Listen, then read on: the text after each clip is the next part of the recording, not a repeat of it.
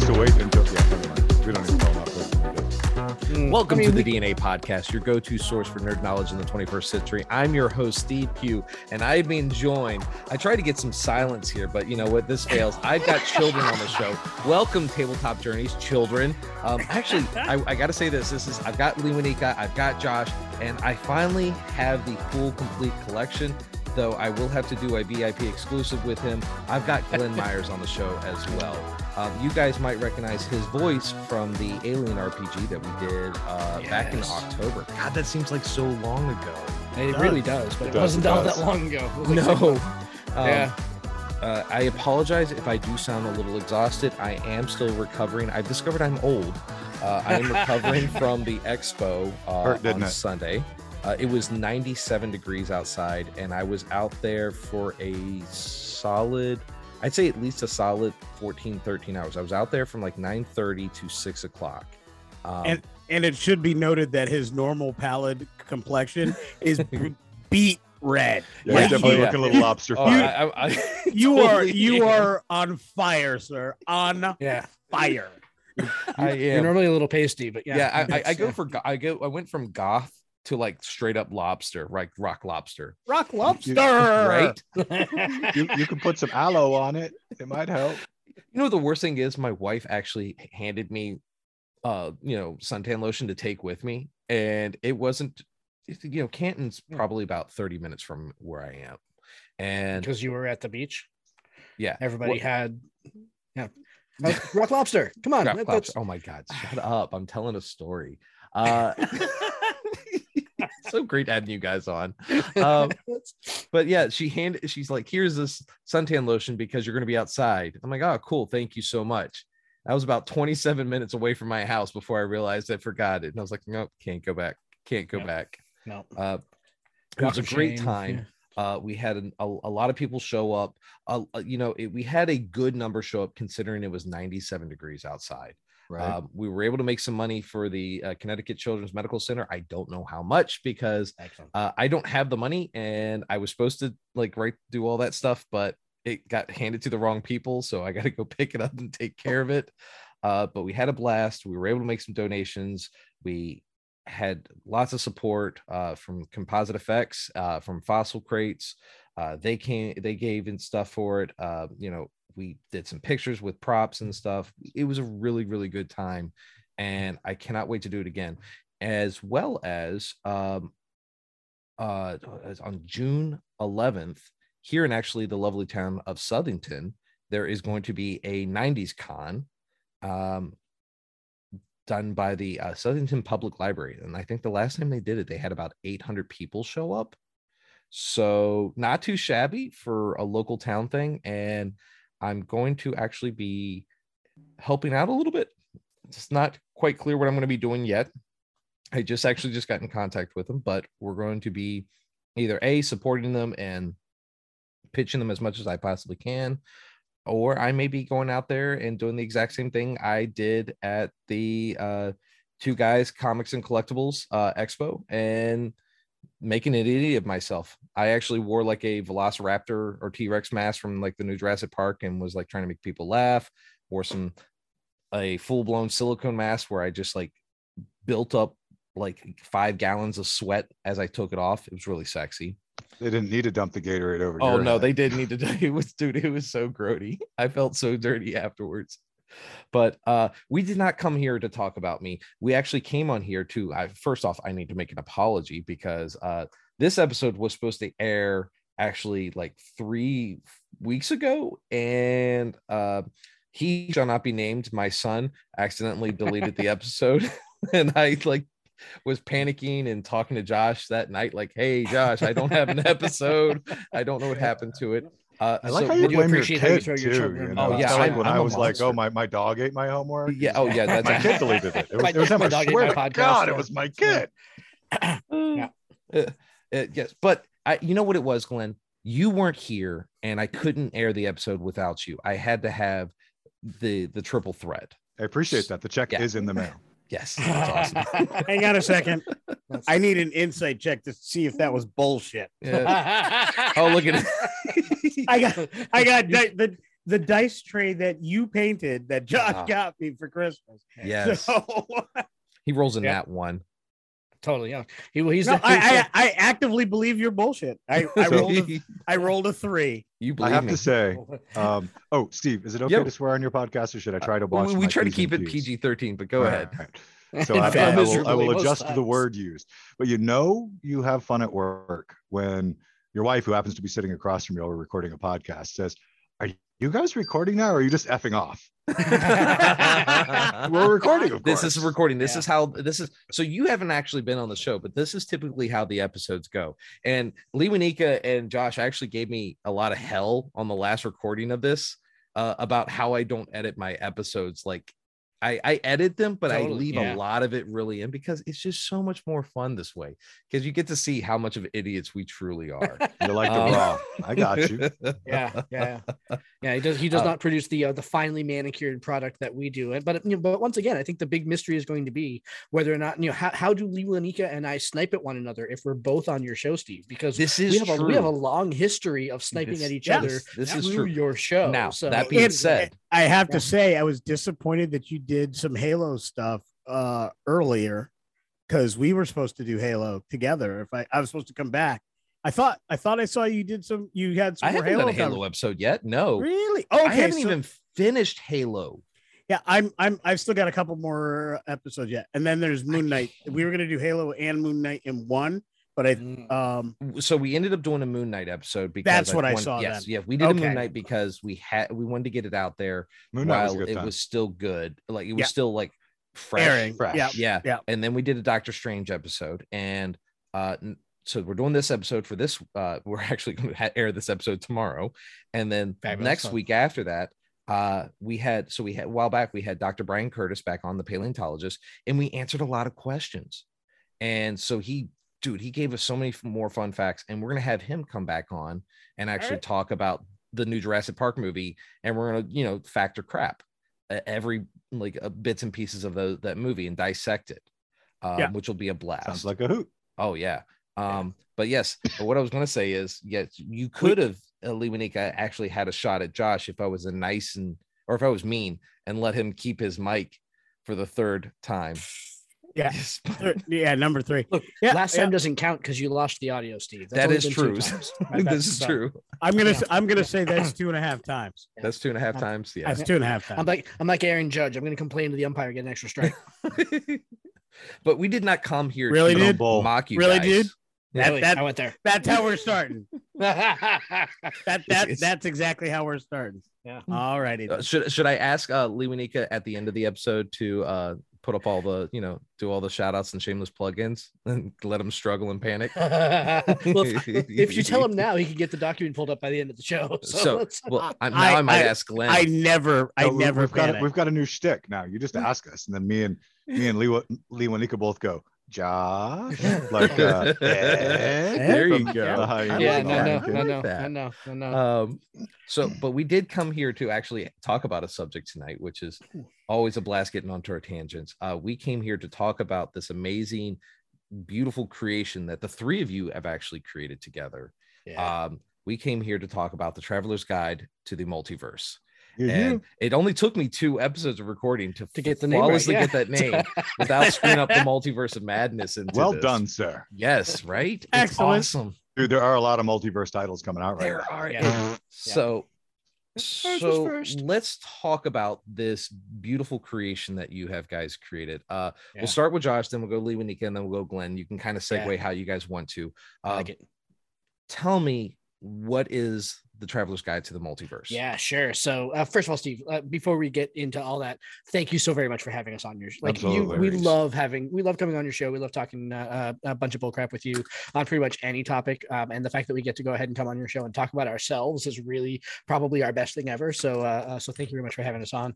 What is the Traveler's Guide to the Multiverse? So the Traveler's Guide to the Multiverse is a 60+ page book companion to the latest Wizards of the Coast title, Mordenkainen's Monsters Monsters of the Multiverse. Monsters of the Multiverse focused on not just creatures, but also playable races. And what we put together was a companion for those playable races, so that if you wanted to take one of those playable races and bring it into a multiverse campaign, be it Spelljammer or Planescape or any number of other anything really, any other sort of jaunt that goes beyond the ethereal plane, it is full of backgrounds and feats and equipment and magic items galore, and for you storytellers out there, it's full of plot hooks also to go ahead and help bring your campaign to that next level, to that next plane of existence. So yeah, go ahead, Luanika.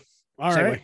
Yeah. So speaking of planes of existence, in addition to being a great companion to Morton Caden's book, the new one that came out, actually it came out in January as part of that three book box set, but has recently been, excuse me. Yeah, but it was recently released solo.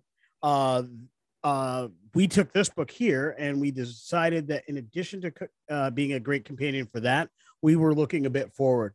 So believing, and to some extent knowing that Spelljammer was on its way, as Josh and myself had done a playtest. Josh had done another couple playtests, but I took part in one of those playtests for what we knew was a Spelljammer campaign book, but we were NDA'd, so we couldn't really discuss it. We knew there were some things that we wanted to be kind of prepped for. So we seeded within this book a number of things for this Spelljammer game that's being released later this summer. And then we got the teaser of the UA for Spelljammer, which really helped cinch that in. Yeah, like we were very confident, but then once we got the UA, we're like, oh yeah, it's definitely coming. So then there was, let's add some additional content here to really beef up our ability to bridge the gap between the two books.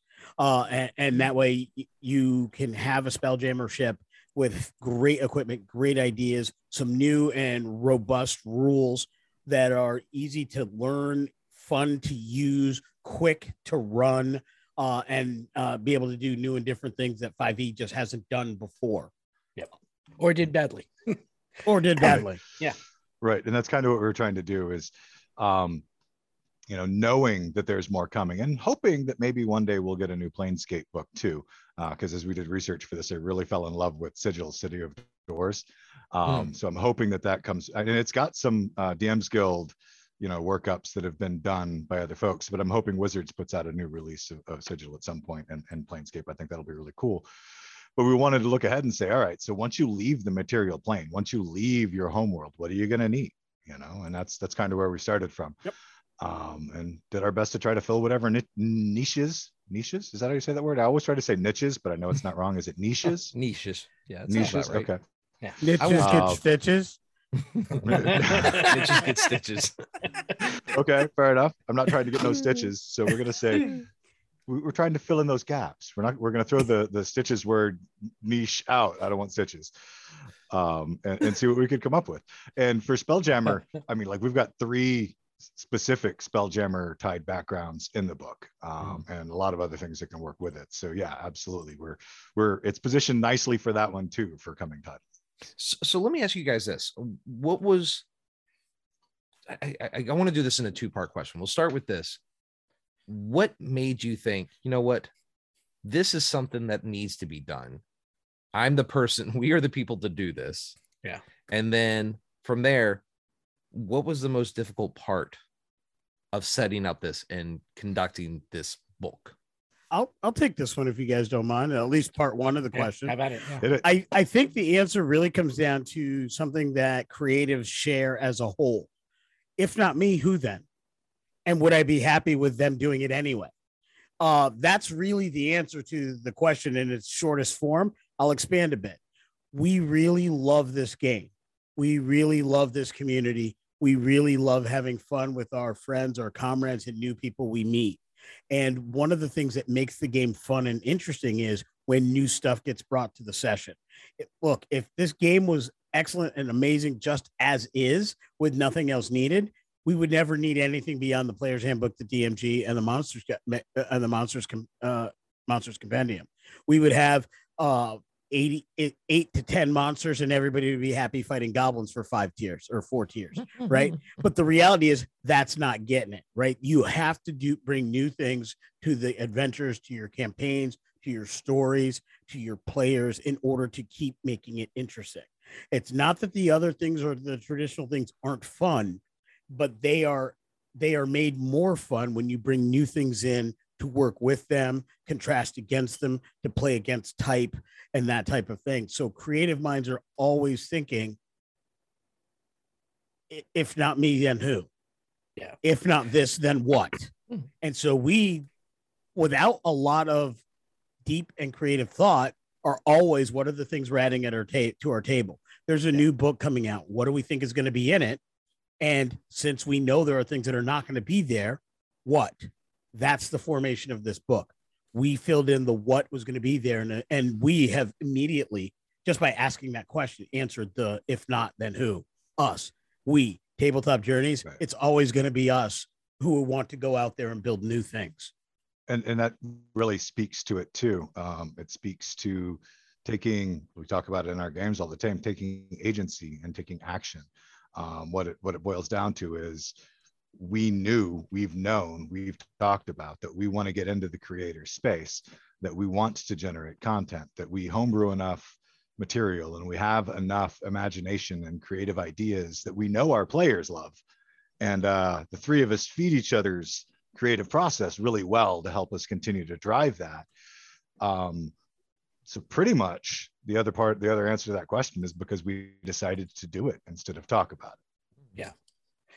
So we picked the next book coming out and said, how can we as creators create some awesome content that's going to fit what we see coming for the hobby?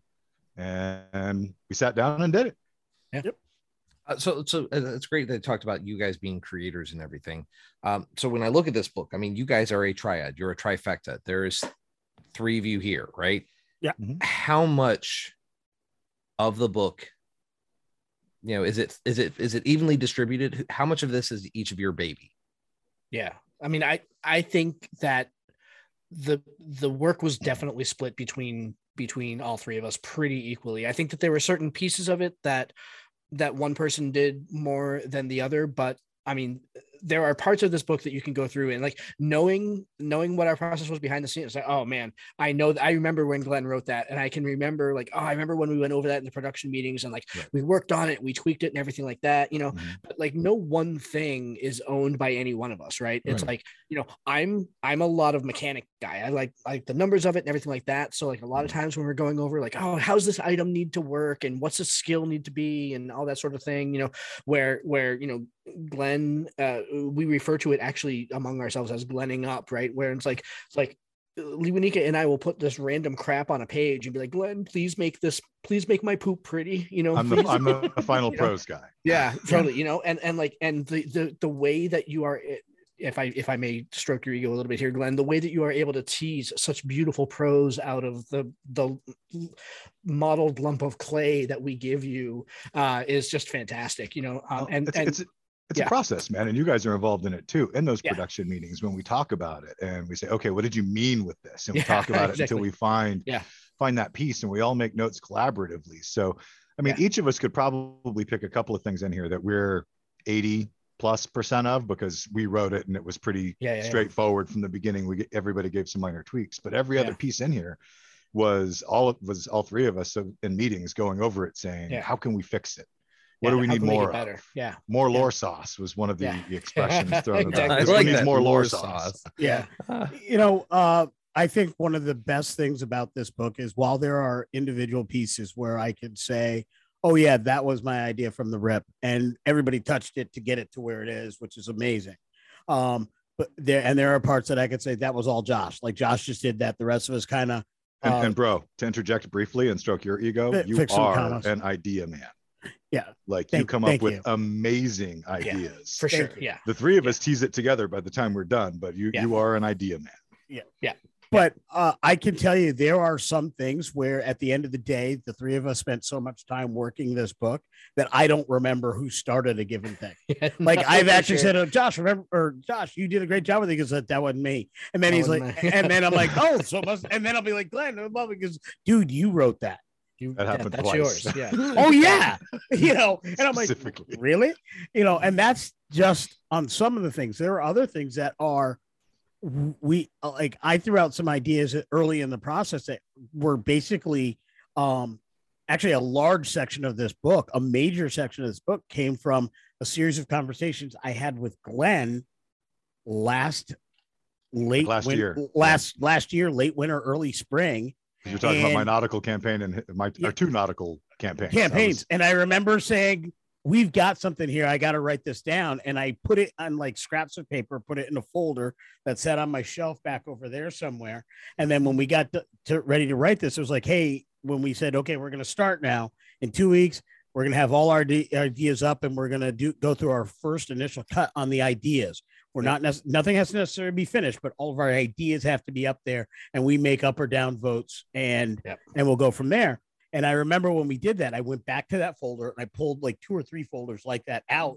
And I'm like, does this fit the theme? Yes, maybe, could be, heck no. And the heck no's went back in the folder and went back on the shelf for some other project. Maybe you'll see them later. Yeah. And everything else just went, I jimmied them up so they would fit into the document. When we had that initial cut meeting, some of those things were immediately cut. Some of those things were pushed to a future project because they just didn't fit the theme very well, or we didn't think we could. Some of those things moved forward. Some of the things that moved forward were cut on the second cut. And we basically had 2.5 cuts or almost 3 cuts, I think. Mostly 2. Made it to the end, but lost half its stuff. Yeah. But like I said, it was such a great collaborative process. I think the fast answer, which we absolutely didn't start with, is I don't think any part of this was really I don't think this as a whole was one of us more than the other. I think the amount of work that all 3 of us put into this really does come to that 33 split. There's some significant heavy lifting on the layout that is entirely Josh, because I don't do any of that. There's some significant heavy lifting on the artwork because Glenn does some of the doctoring up and completion work on some of the artwork that's in the book. I made the cover. There's some art direction stuff that I did at the end that was, I'm not digging this picture. Or we had a couple of pictures that on second glance were like, oh no, that's not going to work. And so it was like in the last week when we're down to days before this has to release, it's like, we got to find more stuff. I'm like, I'm on it. A couple of crucial finds. And it was like 3 hours worth of digging through various picture folders that through a service that we utilized for this book because we felt that art was such an important piece. We invested to do that. 3 hours searching through all of the options to find in 2 of the cases the perfect picture to fit. I doubt come on now, I doubt you went through all of the options. The thing is huge, but you could keep going for 3 hours and never find the bottom. Oh no, I didn't go through all of that. It took me 3 hours to find what I did find for the book. So I got to the end of the project on it, but I didn't get to the end of that. But I learned a lot about what they have. It's made later searches much more efficient, and just things I did for the podcast last night and the night before for the episode we just released was amazingly fast because of things I learned doing this book. And so, Steve, to the other half of, so now that we've kind of like gone off on that for 15 minutes, right? Yeah. The other half of your question about what part of the book was most difficult, I think the book itself is actually the most difficult part of putting the book together because, without any sense of sort of like irony or like understatement, I don't think that we really realized how hard putting out this book was going to be, right? We did not give ourselves, if we're being totally honest, right? We did not give ourselves enough time in our calendar to go ahead and put it together.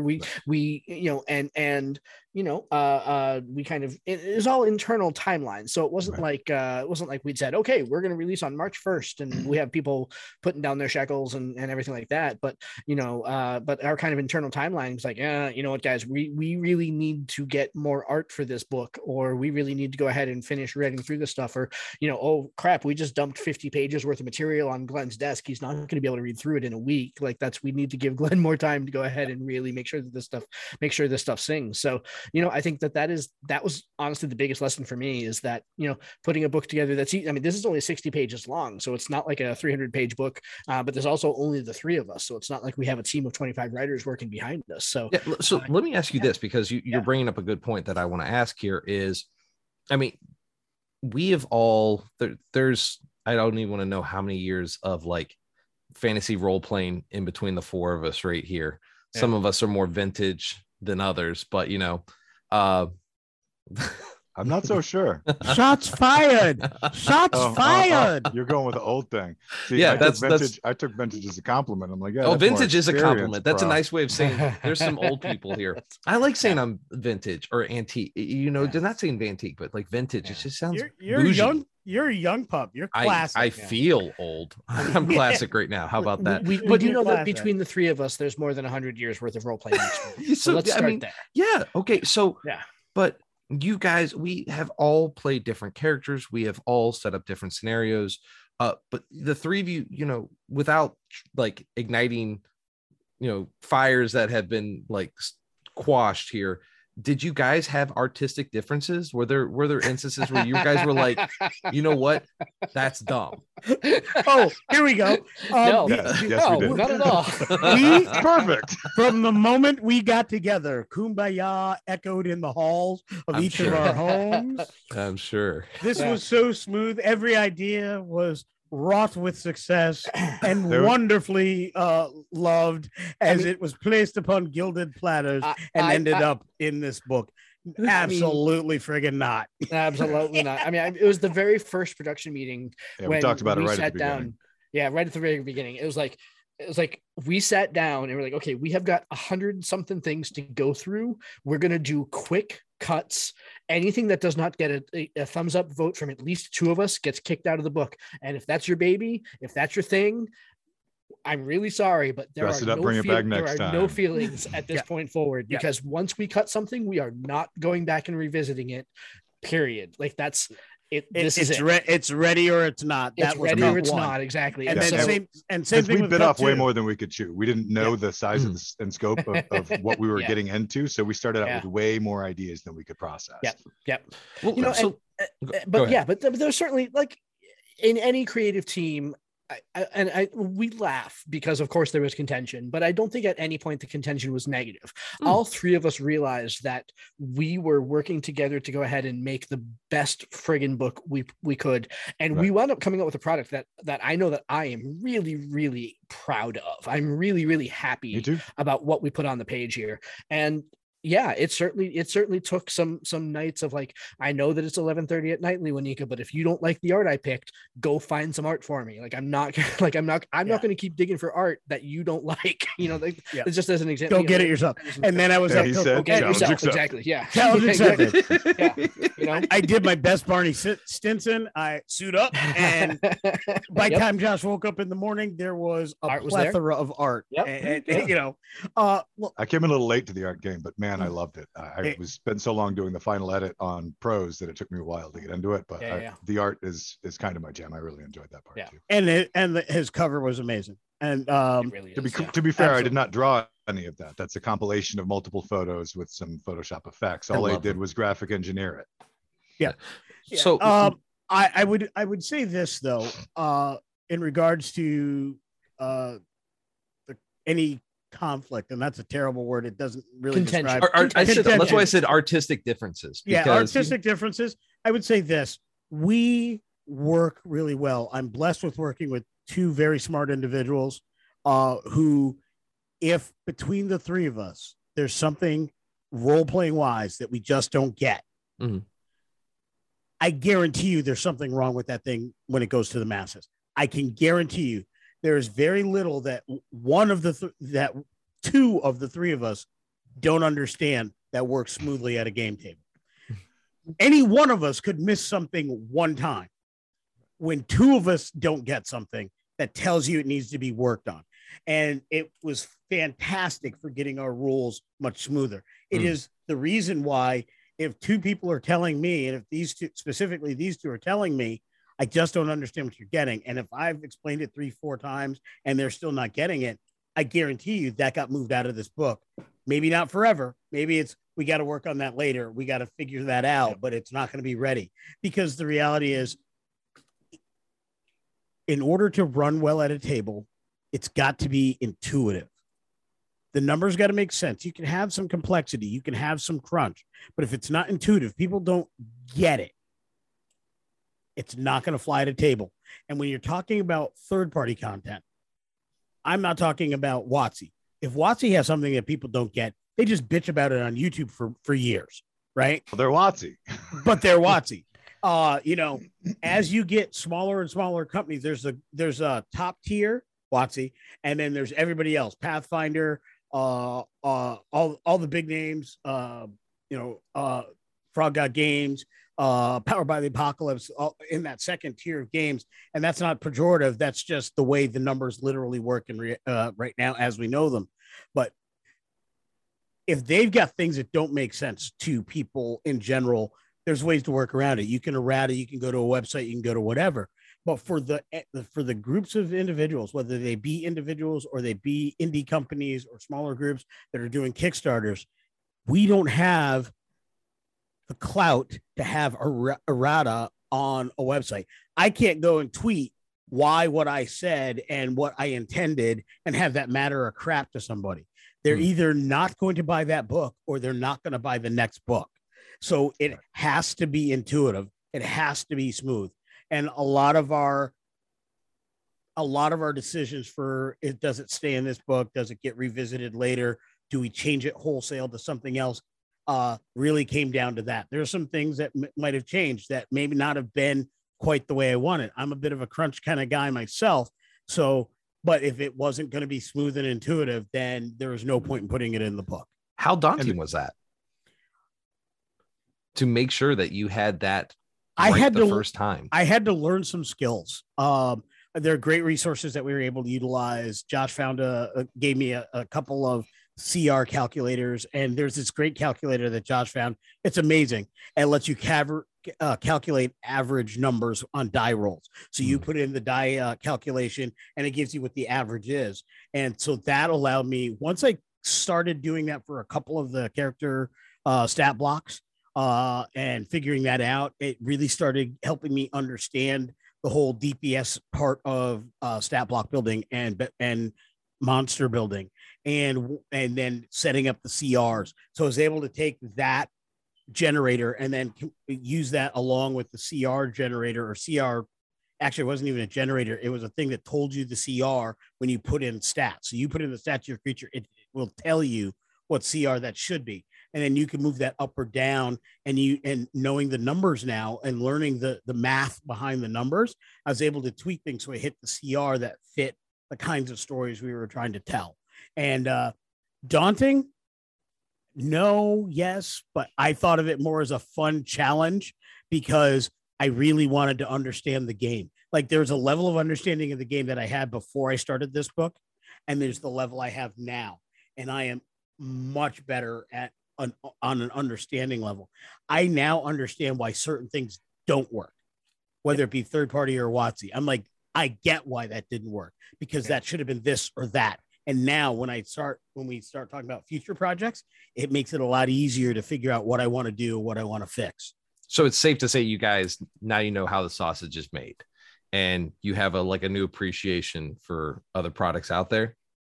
That's definitely true. Absolutely. But absolutely. we don't exactly have an exact sausage recipe yet. All right. We've got the initial note cards where we made lots of cross outs and changed half cups to quarter cups. And, it looks like an old piece of scratch paper. But we are, as we start taking the lessons that we learned and applying them to our next projects, and hopefully learning some lessons as we go from some other folks that we might be working with. And each piece will make the next one better. Yeah. Yep. what would be some, so let's say I want to create a book right now. What would be the best solid advice you think each of you could give for me to start a book? Start writing.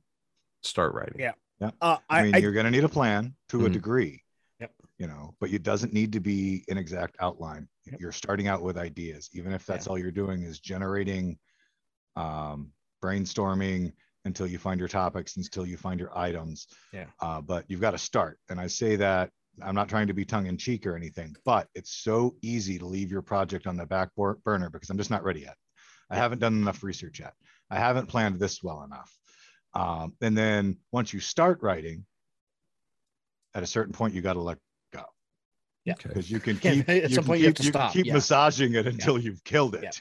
Yeah. Right. Yeah. Well, So let me at a ask you certain point, this. you got to let go of your baby. Yeah. Let me ask you this. Let's broaden this question a little bit here. How much different was writing this book from writing a D&D campaign for your players to play? Boy, you know, Ooh. there's a lot of similarities. But the big difference for me was that once it's in the book, there's a level of permanence to it, right? It's like, that's the way, because we have adventure hooks in the book. I mean, we have 10, 15 pages of adventure hooks. And, you know, we've talked about this, about how, like, you know, if we wanted to run a special game where like we run one of the adventure hooks in the book, right? What would we do with them, right? And none of them are like full campaigns. None of them are fully fleshed out. It's not like a 20-page campaign or anything like that. It's like a 1-page, like, hey, we have a campaign idea here, and here are some prompts for you as the storyteller. But I think that what the difference is, like, maybe campaigns are a bad example. Maybe magic items are a better example, right? Okay. Like, there are a bunch of magic items in the book, right? Once you put them in the book, though, like, those are now the rules for the magic item, where if you're at the table, there's a little bit more flex about how you can introduce things or the rules that can run with them. You know, like if if a magic item, you know, if you're in the Feywild and a magic item does one thing in game 1 and a different thing in game 3, well, that's Fey bullshit. Gotta love it, right? Oop, we're in the Feywild, you know, where Right. now that it's in the book, it's like, oh no, that's actually how these are the rules that this magic item goes by. And these rules have been vetted by the three of us. They've been put in front of editors understood them. They thought that it was balanced. Here's the way the magic item works now. And so, you know, I think Codified. they're codified. And so, like, I think that that's kind of the big difference, is like writing a book and writing a campaign are similar enough, but running a campaign and writing a book are virtually totally different because of the amount of flex that you can put into running a campaign. You only get one shot. So Yeah. you need to use other people too, not just yourself. Get people to edit for you, get players to help play test it, you know, get feedback as you go. That was going to be my advice to you, is that if you wanted to go ahead and start writing your own book, not only do you have to start writing and stop writing at some point, but make sure that you're not the only person that ever reads it before you put it out into the world. Because for as much revision and as much work as the three of us did on this, the scariest thing and the best thing that we did was then we took our baby and gave it to editors and said, does this actually make sense to you, dear friend, who has not been in our mind for the last 3 months? You know, does this actually make sense? Right, exactly, right. You know, and has like all the context and all the background on how we went through version after version after version of this thing. It's like, oh, I remember like 5 versions ago it said this. You know, sometimes you forget that it doesn't say that anymore, right? And so that would be my advice, is that once you're done writing, give it to other people, because they will give it back to you and you will have more writing to do. Was it frustrating for after when they would, like, you would give your baby to these play testers and they're like, this doesn't make sense? I would say No, it wasn't frustrating. frustrating I would because say they were no. right every time. Every time. Absolutely, yeah. Look, I'll say this. One, we have absolute and utmost trust in the folks who edited this book.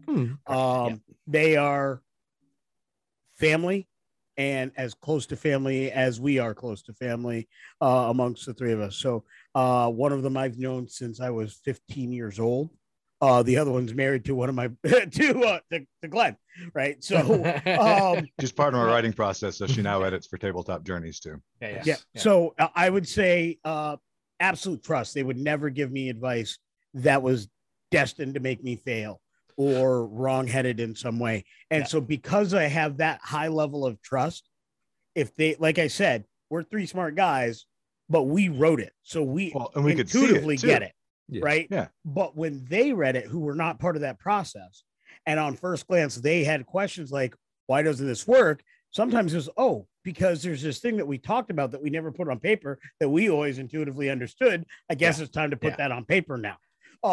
Like So, you know, so that not kind most. of thing. I guess just to clarify, because I don't want to be like, oh, I'm mad at Glenn's wife. How dare she ridicule this? But more like, oh my gosh, I'm an idiot. How did I forget that? Oh my gosh, that seems so obvious to me.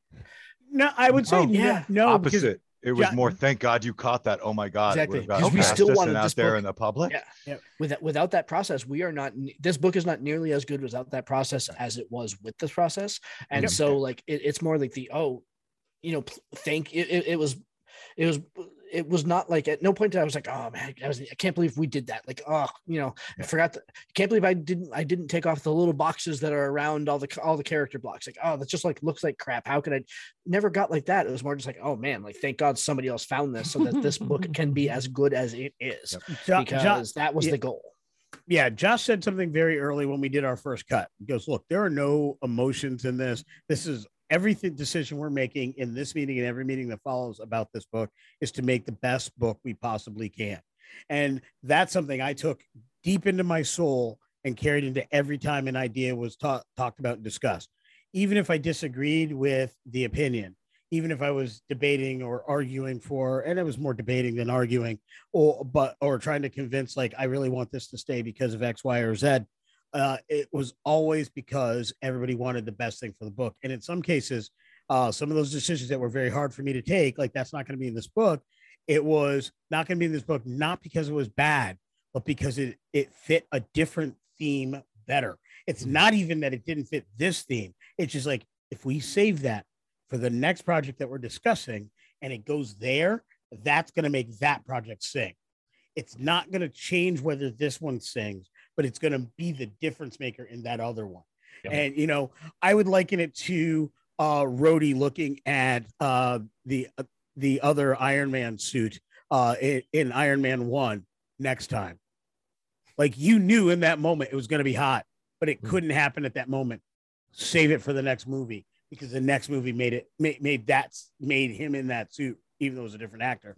It made Rhodey in that suit a much more fun experience. Yeah. So now that we've like dissected the blood, sweat, and tears of this book that you guys have created, how happy, how proud, how excited, ecstatic, relieved are you with this your baby? Because it is legitimately your baby. This is your guys' like nerd knowledge child that you guys have bestowed upon the world. Take it or leave it. I made a twins reference to the milkshake involved in their creation at one point in another episode, but I won't completely go there. This but it brings all the boys to the yard. I am so super stoked, and I gotta tell you, one of the greatest things was at my Saturday game table, which is virtual. We're playing the game or whatever, and I'm talking about it, and somebody had asked me about the book, and I mentioned something, and he's like, oh, really? It's on DM's Guild already? I'm like, yeah. He's like, okay. And we're playing a little bit, and next thing I know, he's like just breaks the action of the game, which normally I would not terribly be happy with. But he says to me, he's like, so I want to make a list of the magic items that are in the book that my character wants in your campaign right now. And I'm like, oh, that's so cool. Did he want the Oblivion Mind Leech? He wanted the Oblivion. No, he did not. He did not. But he had some great. But so it was like once he did, he's like, I want this. He wanted the monocle of the, was it the monocle of the curator? Monocle of curator. That's it. Yeah, that was the one that he wanted right away. And he's like, yeah, I want this. And it was immediate. And then it was like, oh, I got to have this other thing. And it's, I need shipments of the poultices so I can send out to my to with my units when they're going around, because there aren't that many magic users or there aren't that many clerics around, that type of thing. So it was amazing, and it was all like right there. And then I'm like, okay, we're gonna get to that afterwards. And a similar conversation in other games that I've run since then, where people are like, once they're like, oh, that's in there, like, oh yeah. And It's a lot of fun. So knowing that information, how does that make you feel, Josh? Oh man, I mean, I love the fact that that this stuff is already being used by players that play in our game, and like honestly, like I am so proud of the book that we wound up putting out. I was at the moment that, because like Lewin, as you said earlier, like I was doing the layout. The layout is very much the last step of the process, right? It's like that's the last thing. Like all the writing's been done, most of the tears have been cried, all the art has been put in a folder, it just needs to kind of be assembled and stitched together and everything like that. But I remember the moment that I like made the last change, went through the last of the changes from the editors were like, oh yeah, nope, this is messed up, you gotta fix it, move this, blah blah blah blah blah. And I remember sitting there and like saving the Affinity file and exporting it to PDF, and then just like reading through the PDF, and I was like, yep, all this is exactly the way that I want it. And I just like sat back and I was like, it's done, the book is done, like this is okay. It was this whole like this weight was like lifted off of my shoulders. Like, oh, wait, it's fabulous. Was that the it's final so weight good. lift, or like one of the times where then 15 minutes later one of us sent you, wait, did you see this? And you had to like change 5 pages and redo it all. Yeah. No, I mean, like I would like imagine that was very that, stressful. That would be very stressful for me. Once I stopped asking for more feedback, yeah. Like I would be so stressed right now because I would be like, okay, we've done everything that I think we could possibly do. Yeah. You're about to publish this project. Yeah. Like there would always be that worm in my mind that there's something I missed. Oh, sure. There always will and be. I'm sure there is. Yeah, exactly. That's the other thing too, is that let's be honest here. I am sure that if somebody went through the book with a fine tooth comb, they would find a misspelling or like 2 words that are smushed together because the spacing is weird or something. There you still find those in professionally published books. That's exactly what I was going to say. Major publishing houses. Go to a WotC book and go ahead and see if you can't find a misspelling. I can guarantee you that there's one in every single WotC book too. Oh, certainly missed commas and such like that as well. Yeah. So it's not nerve wracking though. It's like, nope. And we can't now that it's done, I can let it go. Yeah. And we can't be positive that there's not somebody out there who could take one of the mechanics that we've designed and when they look at it with their head, just be like, oh, wouldn't it be simpler if we did it this way? I'm sure that's going to happen too. Sure. Yeah. It is what it is. So, you get it as good as you can. And we put enough into it to know that, everything that we did to the best of our ability. And I mean, not for nothing, it's pretty damn good. Awesome. I can tell you this. I can run anything in this book at my tables, and much of it I have in their original forms. And I have already changed some of those things to the current forms. And there's even more that I'm running. And I have to say, there's a section of this book that will likely be the demise of my current character in Streams of Spiro, and might even be the demise of Glenn's current character in that same streamed actual play campaign. And I say that because I was speaking with the DM last night, and he was talking about, he goes, I love you guys, and I want you to know this from the bottom of my heart. You should have never gave me the Umbral Force weapons before you were about to face Zin. and I thought to myself, I'm like, oh, that's gonna hurt. That's okay. That's okay. So let me ask you this, since you're talking about items and everything, without giving away too many spoilers, because we want people to purchase your books.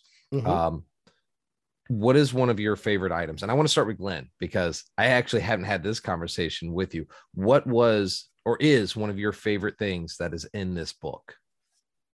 Ooh, you changed it from items to things. I mean, are we talking about the whole shebang? You're asking me to pick amongst my favorite shoulder. Okay. I mean, so let's keep this simple. Let's say favorite items, because that's one of the big selling points for this is you guys bring a lot of really cool items to this book. All right. Well, I'm going to cheat and give you 2. That's fair, because I cheat. That's just what I do. But the first one's not going to be an item. It's going to be a background. Okay. Because I brought it up earlier for Sigil, and just because our backgrounds are amazing, so I want people to realize that they're there as well. We talk about background all the time on our show, but I fell in love with the Sigil Lightbearer as I wrote it. So that is one of my favorite things in the book, is the background, the Sigil Lightbearer. And it's a good time if you go into our backgrounds and you look at them. Not only did we come up with some cool narrative stories for how they go, and some really interesting feature abilities, But when you get into our bonds and flaws, we've got a few that are generic WotC style, but most of them are pretty specific to the class. Like it'll specifically call out for somebody who's from one of the Spelljammer backgrounds, in the deep black, there's no room for contemplating good and evil, like right there in the bonds and flaws. They're pretty groovy. You should read them. Okay. But now I'll bring you my item. I'm sorry I cheated. Actually, I'm not. Ha. But my favorite item in the game. So my favorite item in the game is, I'm going to give you two again because I'm going to let just go for it. My favorite item in the game is Lewanika's baby that we all worked on until it was perfect, and that's the Imperial Dragon chess set of the High Court. But if Lewanika would like to talk about that item, I'm going to let him do it. No, you go for it. You go for it. Because I love that item, but it's not my number one. I was going to honestly have Lewanika go last, because we all know that Lewanika can go on tangents. So I figured I could get like everybody else out before I got to him. Yeah. So go ahead. Fair enough. All right. So the Imperial Dragon chess set of the High Court is an idea that Lewanika pitched, and it had he had some solid bones down when it came to the group table, but we worked on it and we went over it enough times that in the end, what it's turned into is a magic item that was crafted by Bahamut himself. And the pieces of the chess set are carved from the petrified bones of two different ancient dragons who both agreed to have their spirits bound into the game to govern its rules. And this is a game of dragon chess that is 100% binding for stakes.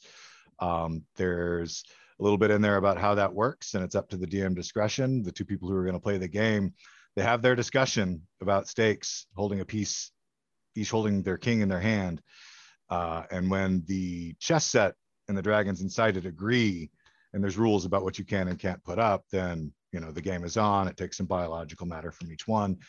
And if you renege, you're subject to the Oathbreaker's Curse, which grants you 4 levels of exhaustion that are unremovable until you comply, shall we say. It's an epic artifact, like god level magic item of doom that Bahamut gave to the early Fae, and in the hope of keeping their people from splitting like Dragonkind had. But unfortunately, they did, and it wound up just kicking around somewhere. But it's governed very strongly by the rules of law and was supposed to be for helping them solve disputes.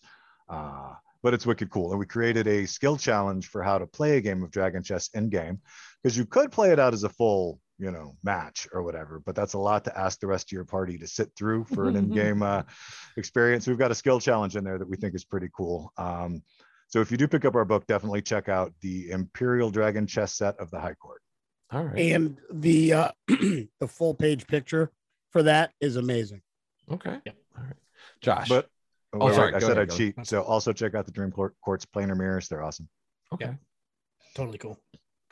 Yeah. So I think that one of my favorite things about the book as a whole is the number of sort of like pop culture Easter eggs that we have put in the book that I've kind of sprinkled through. I just find them fun. And so that brings me to one of my favorite magic items, magic item called Beckett's Unreliable Doorway. So the whole concept of Beckett's Unreliable Doorway is that it's this interplanar doorway that you can set up, but you can't always guarantee where you're going to wind up. It is totally an homage to Quantum Leap. It is shamelessly an homage to Quantum Leap, because like Sam could never determine where he was going to go. He would, I mean, even like other things, like there are the rabbit hole went deep with that one. Yeah, exactly. Like an entire creation of this character named Zygmunt, who has all these other magic items, and that's based on Ziggy from Quantum Leap, who goes along with Beckett's Unreliable Doorway, right? So, so just like stuff like that, like the little pop culture references, the little pop culture Easter eggs in the book, I found just Fire hysterical. Woman. Yeah, exactly. Right. There's a magic item that's based on the cult song Fire Woman. Like that's, you can't forget the NPC Beck Samet. Exactly. Yep. So, I like that. I love Easter eggs. Absolutely. That was just a lot of fun. Yeah. That's awesome. Yeah. All right, Lewanika. You, buddy. unlike Glenn, I'm not going to cheat and take two. What I do is I go on different shows and I pick different things. Okay. So I cover it all over all the different shows that we're on. But who are you kidding? By the time you're done talking, you'll have talked about half the book. Exactly. We're all You going have to talk sit about down every and other get some magic item. popcorn Yeah. and a drink. Yeah. three quarters. I could go on about the various backgrounds. I could go on about various items. For your show, Steve, I'm going to talk about the poultices of healing.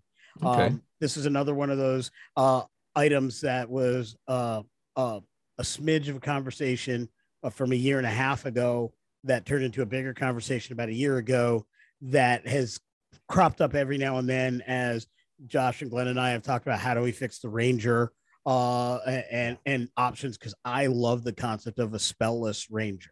I think it's something that's kind of lost in D&D in general. There was great options for it in 2E. I've seen homebrew stuff in 3.5 for it, but there really has not been a spellless Ranger. In fact, in 3.5, if you wanted a spellless Ranger, what you really needed to do is just build a scout and then call him a spellless Ranger and just do the feats to get him to wield two weapons, do other rangery things. But that was the way to build that. 5e, very similarly, if you play a rogue scout, you can effectively be a spellless Ranger, but you don't get the environmental stuff that I think would be necessary. So we've talked about all those things. And one of the chief things about it is I felt Rangers should know how to heal. But healing is exclusively in 5e because there are not a lot of the skill mechanism of 5e is not robust. So it is exclusively a magic-based thing. Magical. Or go to sleep at night and you're automatically healed. And we just felt that did not have enough lore sauce in it. It wasn't good enough. So the idea was use some hearth knowledge, use some old world concepts where people could make a poultice like Aragon did in Fellowship of the Ring. You know, grabbed some mud, grabbed some twigs, broke them, crushed them, spit in it, had somebody else spit in it, and put it on Frodo's arm, and that helped heal him. You know, that kind of thing. So these poultices of healing, the idea was I just wanted to make an item that could do that. And what I originally had, the mechanics were not great. It was kind of clunky, and it was in some ways a bit OP. But once it got with the group, when we were ready to kind of bring it to fruition, everybody bought into the concept as being a cool concept. We wanted a mundane item that normal people could do because I tend to run lower magic worlds. So we wanted healing that would work. And Glenn came up with the magic piece for that, which is have it tied to hit die and have it tied to your rest cycle. And I won't go into all the specifics. People got to buy the book for that, but it's an amazing item, and it is perfect for your tier 1 campaigns. If you're in a party that's playing tier 1 and nobody wants to roll the medic, don't get this book. Get somebody who knows about this stuff, whether it be through nature or survival or through medicine, and start using poultices of healing. I think they're amazingly cool. I like that. And you can actually do some great adventure hooks to procure items. We put crafting rules in for it too. Rules and skill checks for how to make them. It's absolutely brilliant, and it's everything that a tier 1 campaign really needs. Hey, if you're playing Icewind Dale or any of those, if you're at Tomb of Annihilation, you want to do something where it's like, hey, but nobody wants to play that cleric. Why you would go into the Tomb of Annihilation without a cleric, I don't know. But get annihilated. That sounds like a bad plan. I mean, that's look, I'm playing Icewind Dale with my Monsters and Mailman group, and I can't tell you how many sled dogs they've accidentally killed. So like, dude, there's stuff that like how would you be able to do a game without sled dogs? Well, I present my group who got stuck in the middle of a forest with no sled dogs and a sled. Train sled lemmings. I like that. I should have done that. But essentially that's what I really love about it. I like that. Like it fits that low tier exploration style campaign, and I think that's what we really wanted to bring out, and we did a really good job of doing that. Nice. So I don't know if you guys have heard this or discussed it on your guys' show. But I recently came across some TikTok, and I absolutely wanted to bring this up to you guys. So all of us have played D&D. We're quite familiar with the game. Every now and then. Every once in a while. Heard of it. So drinking a potion is typically a bonus action, right? We can accept that. Drinking a potion's a free action. No, it's a free action, or it's a full action now? It's a full action.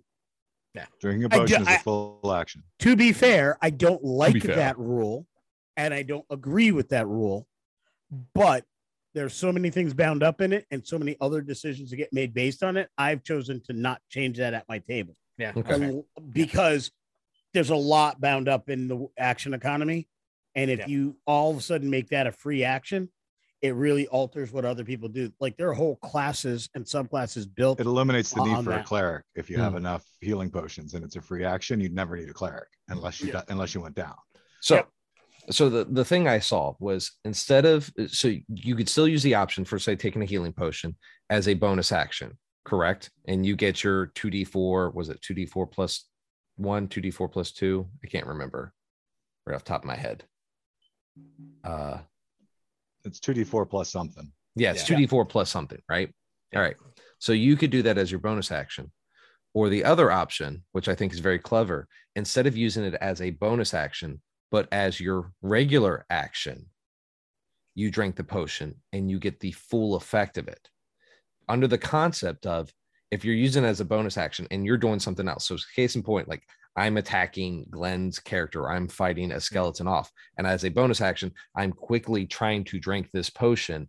You know, I'm not getting the full potion. However, if I'm taking the time to sit there and actually chug the potion properly, I'm getting the full effect of it.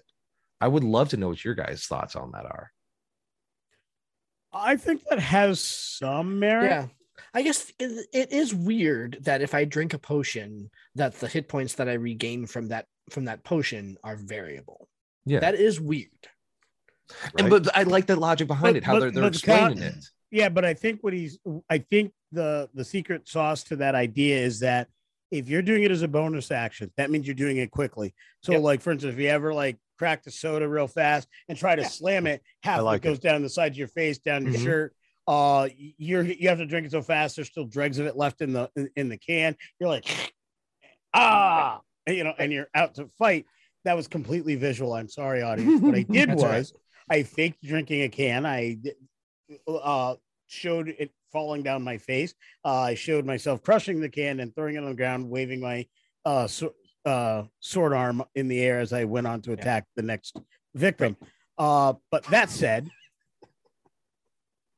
at least it wasn't a tangent. At least it was not a tangent. I'm proud of you. But pull up, Goose, pull up. Totally disagree. Oh, damn. He said pull up, Goose. That's not cool, man. That's not cool. I didn't break my neck. What Nick is trying to say is that that's a good idea. TLDR. I like the idea. I can see that. I was intrigued for a minute. Okay. But I totally disagree, and I'm going to tell you why. I really liked it at first because my bad. I'm old. Watts' rule is a full action to drink a potion, right? Mm-hmm. So at first I was like, okay, all right, but I do like the old bonus action idea. I could make that a homebrew rule at my table. I could say, if you do it as a bonus action, you have to roll the dice, because again, you're taking a quick chug and hoping. If you take your full action, drink the whole thing, you get max points, don't roll. Right? Yeah. That could be wicked cool. But now, and I know we're not trying to create a reality simulator with D&D. We're not. But a round is 6 seconds. Right? Your main attack, your main action takes up most of that 6 seconds. So a bonus action is like a second or two. Can you chug, even if you're an expert shotgunner, can you shotgun a beer in a second or two? No. Right? Did you ever watch The Man Show? but I think that justifies the point of that. Or two. I think that justifies the point of that. To drink the whole potion is it would be like more realistic. So I think saying that it takes your full action is pretty plausible. Yeah. But that's what I'm saying. Like if getting the full effect of it using it as an action makes total sense. Yeah. And the bonus action, you're swigging it and praying to God you get most of it in your mouth, and maybe you will, maybe you won't, depends on what the dice gods see fit for you. It totally makes sense. I'm going to implement it. I think it's freaking amazing. I like it. I'm telling you, a full action to drink a potion seems generous almost when you think about it. I mean, is this already in their hand? Do they have to item interaction to get it out? What are they doing with their sword? How are they getting the stopper off? I'm sorry. I don't mean to be a Debbie Downer, but I'm struggling with a 1 second potion consumption. Well, and not just that, but what if they have 2-weapon fighting? What if they're fighting with 2 scimitars? How are they going to ingest that potion? Maybe they have it as a beer can helmet. Just with health potions, just straws, but I really dig the idea. I just can't see it narratively. I was born into this. Pew's helmet of potion, right? That's going to be in the next book. Yes. I guess for me, it would. Really I would happily play at a table that implemented it, though. Yeah, I wouldn't argue against it. I would say this. I think it would really depend on the makeup of the party. If I'm playing a cleric in this party, or if I'm playing a celestial warlock, I hate this rule. Rule. It diminishes every purpose that I have in the game. Right. Or most of the purposes. It gives you, I disagree, because it gives you an opportunity as a cleric. You don't have to be the healer. You can be the fire and brimstone cleric. I get that. And if I wanted to play that kind of cleric, I would like it. But what if I want to play the healer? What if I want to play the combat medic? If I want to do those things, it's actually why we did the pulses of healing is, what if somebody wants healing for that? Yeah. What if I want to do these cool things, but because I want to play that role? I mean, nothing for nothing. It was a shame when he got shot up in the trench, but Doc from G.I. Joe was an awesome character. I loved that character. He was much better than Lifeline for a whole host of reasons. But I can tell you that I think if I'm setting out to play that type of character, I want to play that type of character. And this rule would diminish from that. So I guess my answer is it would really depend on the makeup of the table and the player and the types of characters that the players have brought. How strongly you're planning on kicking their butts? I mean, if you're planning on running a dangerous, high threat campaign, additional healing rules aren't a bad thing at all. And that's where I was going to go with this. I think it doesn't diminish your character. I just feel like it gives you more breathing room, as a way to put it, because it's not diminishing who you are. It's not taking away from your character, but you don't have to worry about making sure you save the points for that heal. You can save it for later if need be. You don't have to be, shoot, do I do this now? And he's like, don't worry, I can take this as a suppository really quick. Let me use an action to clug it. That's right. I went there with the suppository. I'm not sure you understand what suppository means, since we're drinking the. Oh, I know what it means, but no, that's not where that goes. Oh, he's standing on I didn't say I did my medicine checks well. I just said I did. Oh, roll the 1. Definitely roll the 1. No, but I'm just saying, in all seriousness, so it frees up a chance. It does. And it gives you a little bit more breathing room. Like I said, I think it's neat. I think it's unique, and it's definitely looking outside the box.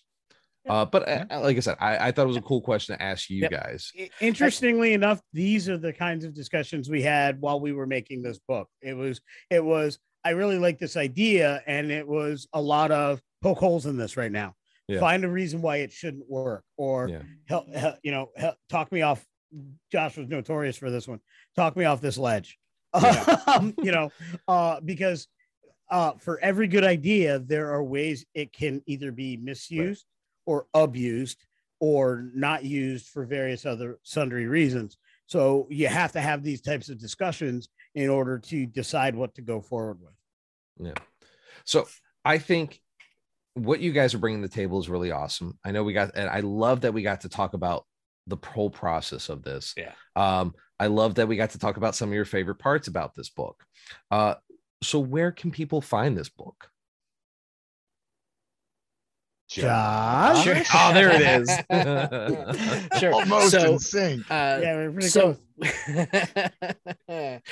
So the book is available on DM's Guild. If you go to DM's Guild and just search either for Tabletop Journeys or for the Traveler's Guide to the Multiverse, you'll find it there. And right now, in fact, actually, if you go to www.ttjourneys.com while you're checking out the podcast, you can also get a special link to DM's Guild to get a special price on the book. So that is awesome.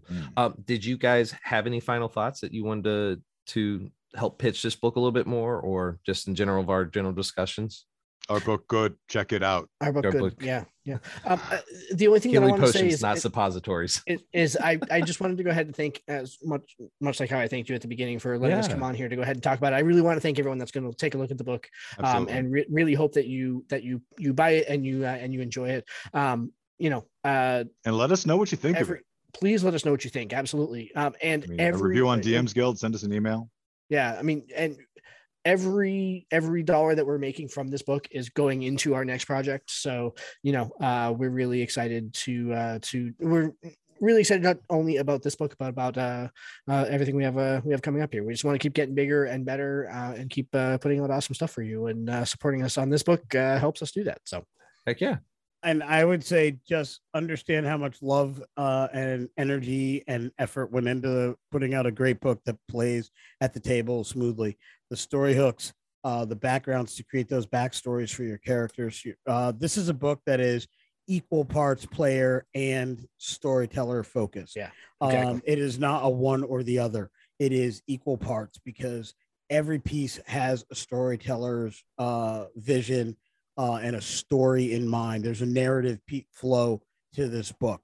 So even the smallest and most mundane items, the idea was, how can we make a better story how can this fit into a better type of story?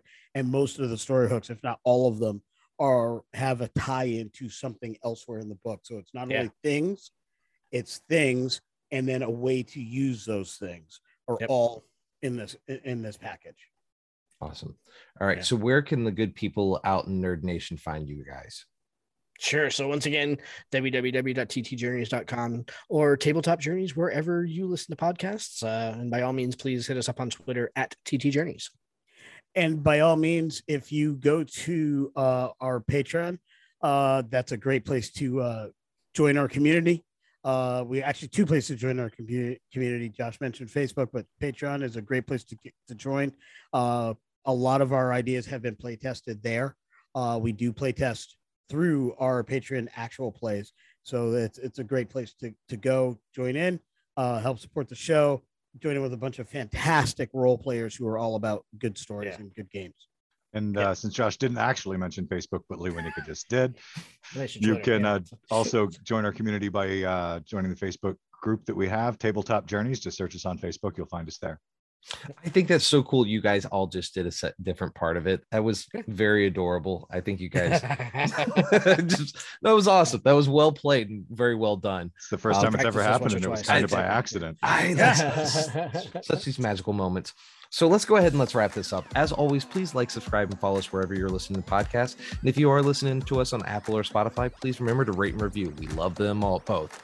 We're also on Instagram and Facebook, so please like and follow us at DNA Pod, and on Twitter at NerdDNA Pod, and on our webpage, which was designed by the wonderful, the adorable, the absolute I choose you Pikachu Josh Newton over there at nerddnapod.com.